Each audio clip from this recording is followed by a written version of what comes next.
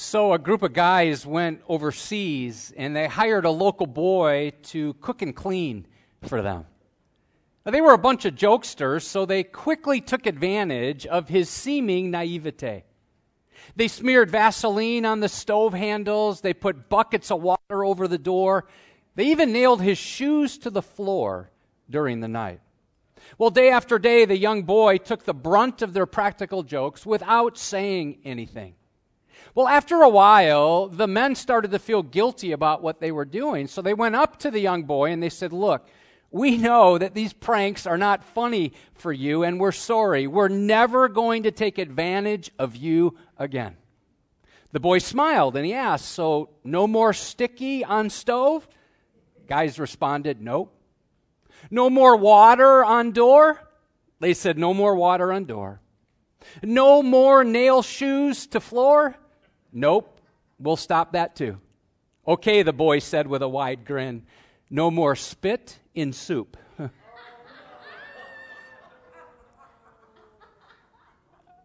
I start with that to say this.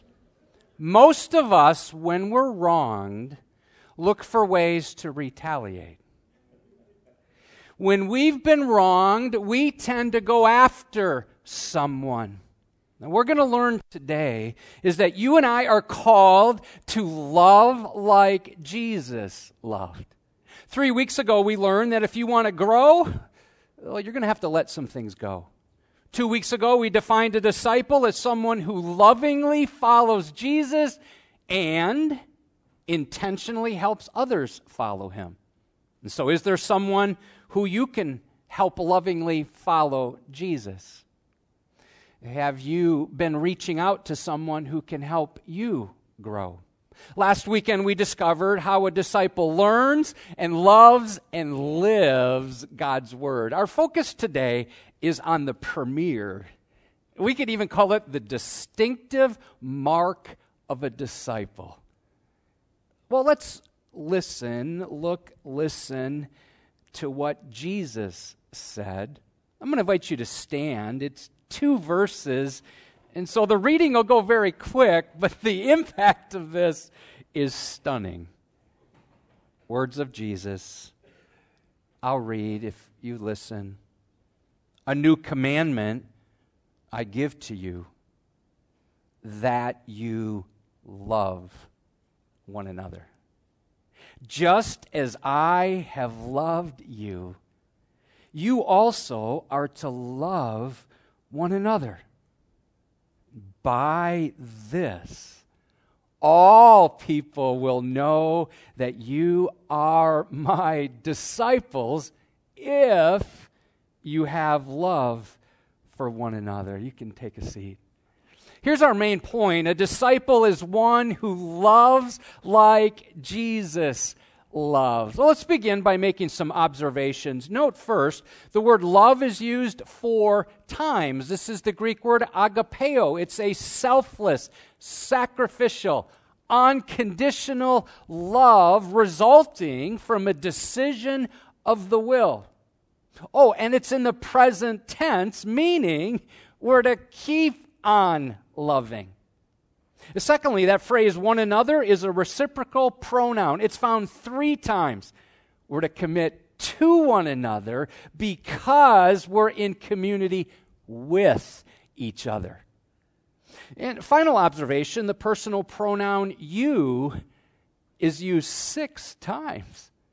And it's emphatic. There is no way for you and I to slide out from underneath this, because you means me and it means you. Here's the context. Jesus had just celebrated the Last Supper with his disciples. Judas had left to begin his betrayal. Jesus knows that difficult days are ahead for his disciples, so he gives them a mandate to love. He gives them a model of love and then a manifestation through love. So no doubt our circumstances are different from the disciples, but the difficulties we face are similar. Our world is less tolerant of our faith. Our religious liberties seem to be vanishing, and it's easy for us to get sideways with other Christ followers. Brothers and sisters in Christ, we need each other now more than ever. And I mentioned this at our annual meeting last Sunday. A divided nation needs a united church. Well, let's dive in. First, a mandate to love. Jesus could have told his disciples anything, but here's what he chose. He wanted to give them a command to love one another. The first part of verse 34, a new commandment I give to you, that you love one another.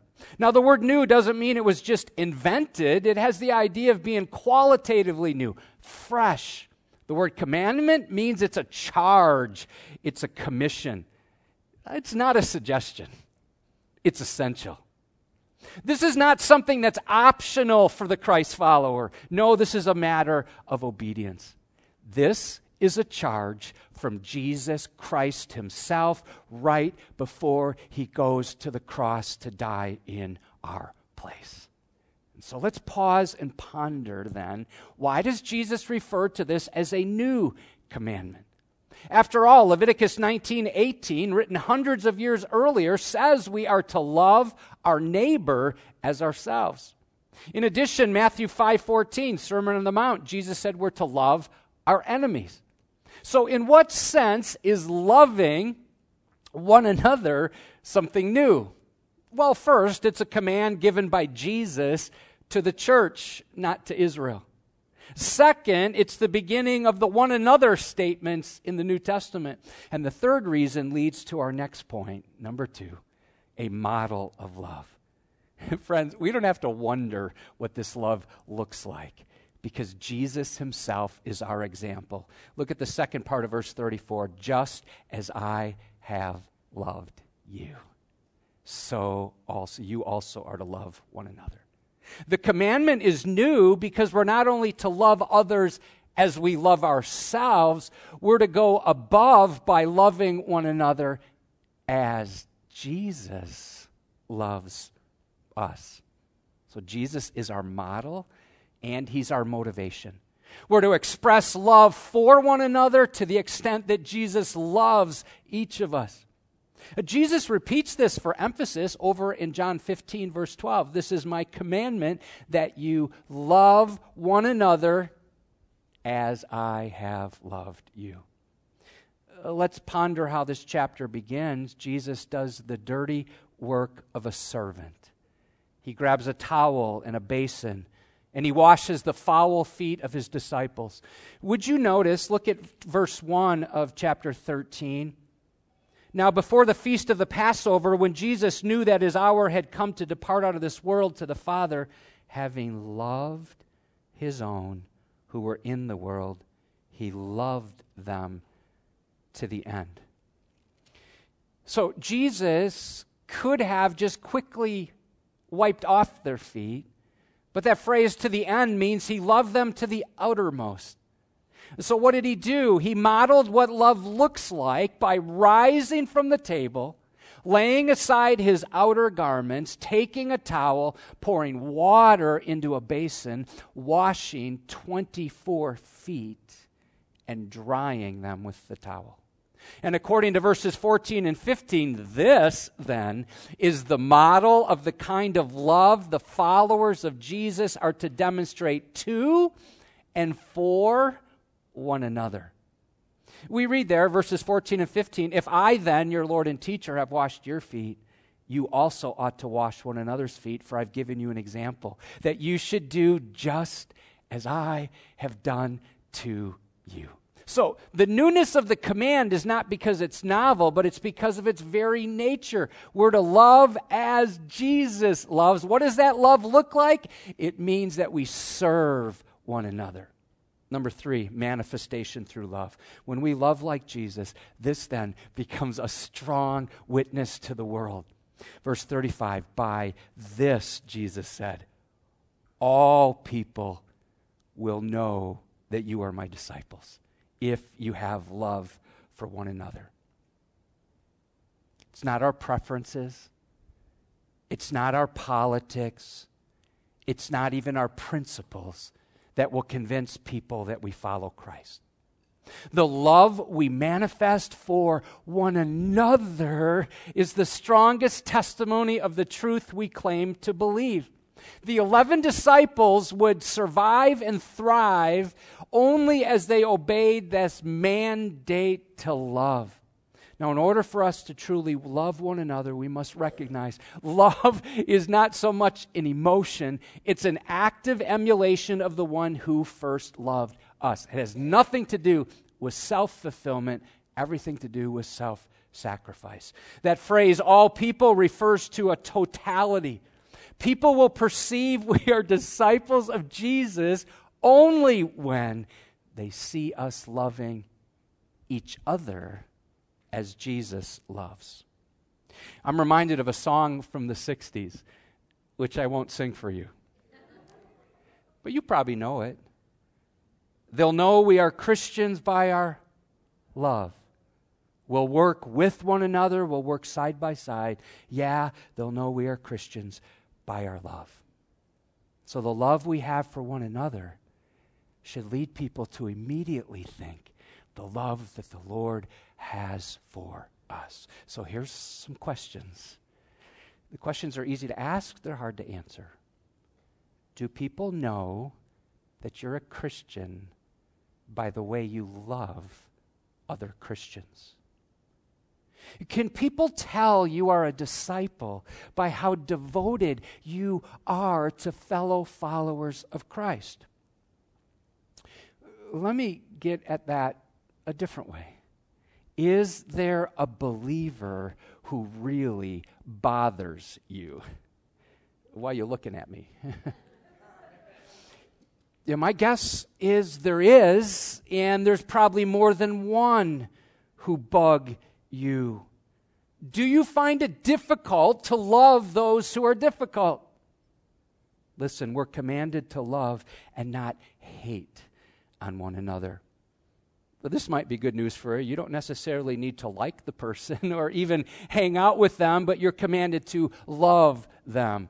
Ponder 1 John 2:11, but whoever hates his brother is in the darkness and walks in the darkness and does not know where he's going because the darkness has blinded his eyes.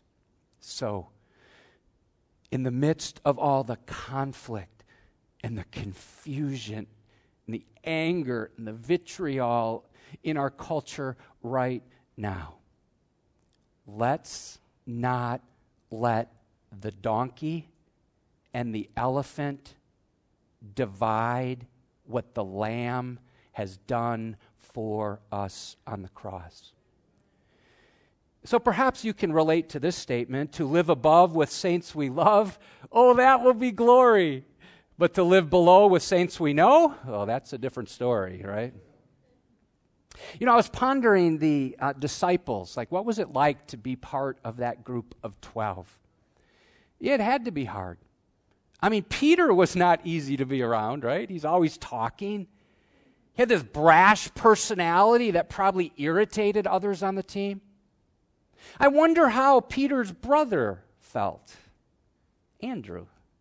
I mean, Peter, James, and John got all this extra time with Jesus. Andrew didn't. We do know the other disciples got jealous when James and John angled for the top spots in the cabinet. And I can't imagine the tension between Simon and Matthew. Who was Simon? The zealot. Who was Matthew? His background was the tax collector. So Simon was part of a radical political party, the Zealots. They used force to achieve their goal. What was their goal? Liberating Israel from Roman rule. Matthew worked for Rome. He collected taxes from the Israelites, lining his own pockets in the process. Listen, they had natural conflict because of their politics, but they had Christ in common. And they were learning how to love one another just as Jesus loved each of them. Tertullian lived in the 3rd century when opposition to Christianity was super intense. Listen to what he wrote about how pagans viewed Christians. Quote, "It is mainly the deeds of a love so noble that lead many to put a brand upon us." Here's the brand. "See," they say, "how they love one another, how they're even ready to die for one another." One heathen said this about Christians: they love one another almost before they know one another. George Whitefield and Charles Wesley had significant theological differences. They had huge conflict, major heated conversations. One day a friend of Whitefield's asked him, and he said, "Do you think when we get to heaven, shall see John Wesley there?" Whitefield quickly answered, "No, I don't think we shall." Well, his friend was delighted with the answer until Whitefield continued. "I believe Mr. John Wesley will have a place so near the throne of God that such poor creatures as you and I will be so far off as to be hardly able to see him." Whitefield and Wesley went at it. They strongly disagreed. Whitefield loved Wesley, listen, even though he was convinced he was wrong. Friends, he lived out this truth: a disciple is one who loves like Jesus loves. I'm reminded of the famous line from Augustine. Pastor Brown often quoted this, and he lived and ministered this way: "In essentials, unity; in non-essentials, liberty; in all things, charity." And so let me circle back around and ask the question a different way. Is there enough evidence in your life of love for fellow believers for someone to conclude that you must be a disciple of Jesus? And so let's live out the mandate to love. Let's follow the model of love, and then let's demonstrate and manifest that love in practical ways. We're going to transition now. We're continuing to speak of love. The Bible makes it clear that we're to love like Jesus loves, which means we're to love the little, the least, and the lost. And I should have done this last night. I did mention it at 9 o'clock, but I want to mention it now. As we transition now, I'm going to be talking about the sanctity of life. And so parents, if you have younger children and you don't think they're ready to hear this, I just feel free to step out or feel free to stay. I just didn't want you to get blindsided. So we're to love the little, the least, and the lost. Listen to what Jesus says in Matthew 19:14. "Let the little children come to me, and do not hinder them, for to such belongs the kingdom of God." Jesus said in Matthew 25:40, "Truly I say to you, as you did to one of the least of these my brothers, you did it to me." So recently, the Guardian newspaper, that's out of the UK, they ran a story exploring the greatest photo of the 20th century. We think about it, they could have chosen a lot of things. That's 100 years of history. I mean, maybe they could have chosen something from politics or sports, maybe an action shot from one of our world wars, maybe man walking on the moon. There was none of those. According to them, the greatest picture in the 20th century was a picture of a pre-born baby in the womb. The Guardian chose a stunning photo from the April 1965 edition of Life magazine, which featured an 18-week fetus on its cover. This caused a worldwide sensation. This particular issue became a spectacular success, becoming the fastest-selling copy in Life magazine's entire history. in full color, crystal clear detail. The picture shows an unborn child in its amniotic sac, vulnerable yet serene. Its eyes are closed, its tiny, perfectly formed fists are clutched to its chest. Early in the week when I looked at that picture, I didn't notice something. I did notice later in the week, down here at the bottom left, in white, it says drama of life before birth. So since the landmark Supreme Court decision handed down on January 22nd, 1973,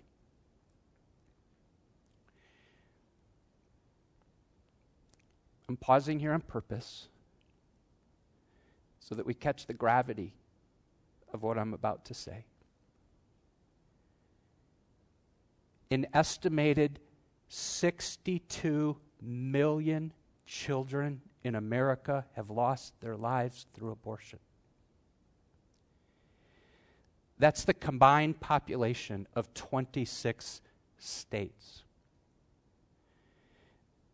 According to Life News, just weeks into our new year, over 1 million babies have already been aborted across the globe, making abortion the number one cause of death, outranking heart disease and cancer. So let me say three things. Number one, as a church, we're not going to cave on biblical truth. Our aim is not to be politically correct, but to be biblically correct. And so we're going to stand on God's word, and we're going to teach what the Bible says on all topics it teaches on. That Jesus Christ is the only way to heaven, that God is the creator, that marriage is between one man and one woman for life, and that life begins at conception. And it's time for churches to speak out and to speak out to those who are confused and ensnared. Let me be quick to say we're not going to clobber sinners. Well, let's remember that the gospel is for sinners, which means it's for me and it's for you. It's for each one of us. And it's okay for us to be incensed about evil, but let's make sure that we're always extending love. We're always looking for ways to extend the gospel of grace to people. Number 3, we're committed to follow Jesus Christ so we don't cave into sin or clobber people. John 1:14 says this about Jesus: he was full of grace and truth. We see that lived out in John chapter 8 when the woman who was caught in adultery was brought to Jesus. Jesus gave her grace. He said, "Neither do I condemn you." But he also spoke truth. And he said to her, "Go and sin no more." And so we're called to minister the truth and do so with grace. You know, we learned last week, truth spoken in love actually leads to forgiveness and freedom. Jesus said in John 8:32, "And you will know the truth, and the truth will set you" what? Free. 4 verses later, verse 36, "So if the Son sets you free, you'll be free indeed." Proverbs 14:25, "A truthful witness saves lives, but the one who breathes out lies is deceitful." So let's briefly look, just for a couple minutes, at Jeremiah chapter 1, verses 4 and 5. "Now the word of the Lord came to me," this is Jeremiah writing, "before I formed you in the womb, I knew you," God says. "And before you were born, I consecrated you. I appointed you a prophet to the nation." So this passage, along with so many others, establishes the sanctity of human life. This is what God's word says about life in the womb. Now, individuals will have their opinions. Organizations will offer their expertise. Politicians will differ about the preborn. But this is what God says. So let's make some observations. The word "before" is used twice. It moves us back in time from the point of conception to sometime in eternity past. The word "I" is used 4 times, indicating that God not only is the one speaking, but He is the one at work in the womb. And thirdly, the word you is used 5 different times. Now, this shows that what's in the womb is a person. It's not a blob. It's not a bunch of cells. And so this leads us right into the first truth. The preborn are people. To borrow a line from Dr. Seuss, a person's a person no matter how small. Verse 5 says, before I formed you in the womb. Before Jeremiah was even conceived, God knew him as a person. The word formed is the Hebrew word used to describe the creative process that a potter goes through as he or she takes clay and shapes it into a mold. It means to squeeze into a predetermined shape. It's also the same word found in Genesis 2:7 where we read, the Lord God formed the man from the dust of the ground. Now, the fact that preborn are people is no small point. Scott Cox points out that the first thing any society does if it's going to mistreat a particular class of people is to dehumanize them. Sadly, wrongly, sinfully, some theologians in the 19th century espoused the idea that blacks had no soul. Why'd they do that? In order to justify slavery. So how much easier is it for our society today to do this when the voice and even the form of those who are being dehumanized and mistreated cannot be heard or seen because their cries are silent? And that's why ultrasounds and pictures of the preborn in the womb are so powerful. Secondly, the preborn are pre-known. The next phrase, I knew you, the word know in Hebrew speaks of a personal, intimate knowledge. It was used of Adam knowing Eve. The idea is God has a close, personal commitment, an intimate relationship with every person He creates. Watch this, even before He creates him or her. So if we are known to God even before He began His creative work, how much more are we known after conception? Number 3, the preborn are prized. Look at the next clause. And before you were born, I consecrated you. That word is used of setting someone or something apart for special and specific use. Even before Jeremiah was born, he was set apart for a special task. And number 4, the preborn have a purpose. Last part of verse 5. I appointed you a prophet to the nations. Jeremiah had a job to do, and so do you. Would you note that God's word is not just for one group of people, it's for the nations. By the way, the missions committee recommended, the deacons just approved our newest Go Team partners, Blake and Anna Patterson. You'll be hearing more about them. Anna's the daughter of Edgewood members Matt and Laura Baker. They leave this week to serve in Southeast Asia. In Psalm 139, verse 16, David recounts how God created him with purpose. He says, all the days ordained for me were written in your book before one of them came to be. God has the length of our days all figured out. And when God creates, He does so with purpose. He has plans and He has purposes for the preborn as well. 3 quick additional thoughts. The exalted lordship of Jesus Christ must lead us to expressions of love and to an ethic of life. Number 2, you and I are called to love our neighbors. Among those who are our neighbors are those who are nestled in their mother's wombs. And thirdly, there's no appreciable difference between a preborn baby and a newborn except location. When you think about it, we're all just grown-up embryos.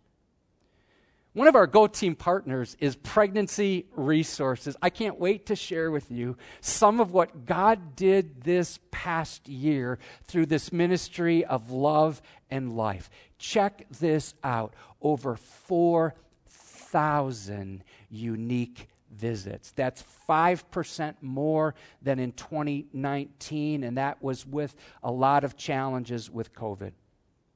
80% of clients who come to Pregnancy Resources are abortion-minded, that's what they're thinking, or abortion vulnerable. When they leave, 84% end up choosing life for their child. That's incredible. And it's our joy to financially support Pregnancy Resources. Many of you serve there as well. In 2020, 780 free pregnancy tests, 530 free ultrasounds. That's 14% more than in 2019. Check this. Last year, over 500 men were served. That's 85% more than in 2019. Let me put it in perspective. In 2018, 79 men came. Last year, over 500. 50% of those who come have no spiritual beliefs. The staff and volunteers had almost 1,000 spiritual discussions, 18% more than 2019. Over 1,000 class sessions were offered, 729 visits to Bella's Boutique, and over 1,500 free packages of diapers given away. We thought it would be helpful for you to hear from a couple. They're Edgewood members, Tyler and Courtney Richards. They both serve at Pregnancy Resources.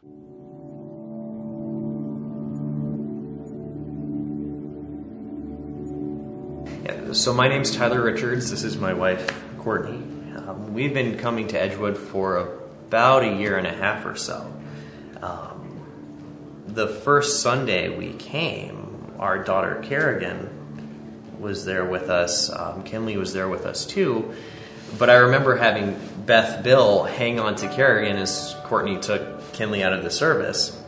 So we've got a 3-year-old named Kinley, an almost 2-year-old named Kerrigan. If you haven't noticed, we've got a third on the way. Courtney stays home with our girls. She's a stay-at-home mom, and then I'm a financial advisor with Edward Jones. Growing up in the church, we have always been pro-life and had the pro-life stance, but it wasn't until after we miscarried our first baby that we really felt the loss of the life. We knew it wasn't a clump of cells that we had lost. We knew it was a baby, and it broke our hearts that people out there doing this willingly and suffering the consequences after they're choosing to have abortions. I think ministry to the preborn and loving how Jesus loves, when you think about it, I don't think we're any different to Jesus, whether we're 28 or 29 or preborn or 50, 60, 70, 80, 90. I think we're all the same to Jesus, right? Whether we're inside womb or outside womb. And if we're going to try to reflect how Jesus loves us, then we need to make sure that we're loving the preborn just the same as loving those that have been born already. I started serving at Pregnancy Resources over the summer last year. I started off as a receptionist, so answering the phone calls and taking down some client information, and I just recently started to do some of the training for client advocate. So I will be seeing some clients for pregnancy tests and some other services that we offer here in the future. And I started with Pregnancy Resources in December. They've got a trimester training program. So Courtney did the one in the spring, and I did the one in the summer, and then we switched back and forth with taking care of the kids. So she went through it first, I went through it second, but I started the first week of December. I intentionally asked to be a receptionist, wanting to see what that role was like and working through it. Ideally, with pregnancy resources, you would be trained as a client advocate and as a receptionist, but being a man, there's certain things that are more awkward for me to do than what it is for Courtney. So I probably shouldn't be giving pregnancy tests to women, as a for instance. So I'll most likely be a receptionist my time there. There's a lot of different things that kind of go into it, right? Oftentimes it's what you think of when you think receptionist. Answer the phone and greet people at the desk, but ideally you're incorporating in the love of Christ to it too, right? Because you get a first impression with these people, and maybe they've been there before, but maybe they haven't. And especially for me, getting to be at the front desk and talking to the boyfriends and husbands and fiancés and whomever else that's there, to have a positive impact in that way. So it's all of the normal receptionist things, but it's doing it in a way that you convey Christ's love to them too. Pregnancy Resources, they have an excellent training that you go through beforehand. I think my main takeaway from the training and my role there has been to just get on the same level as the client, kind of sit with them through their crisis, not to judge them and to love them and show them the Christ's love through their crisis, and that there's hope in the end for everyone. If you're considering serving with Pregnancy Resources, we have many different outlets for you.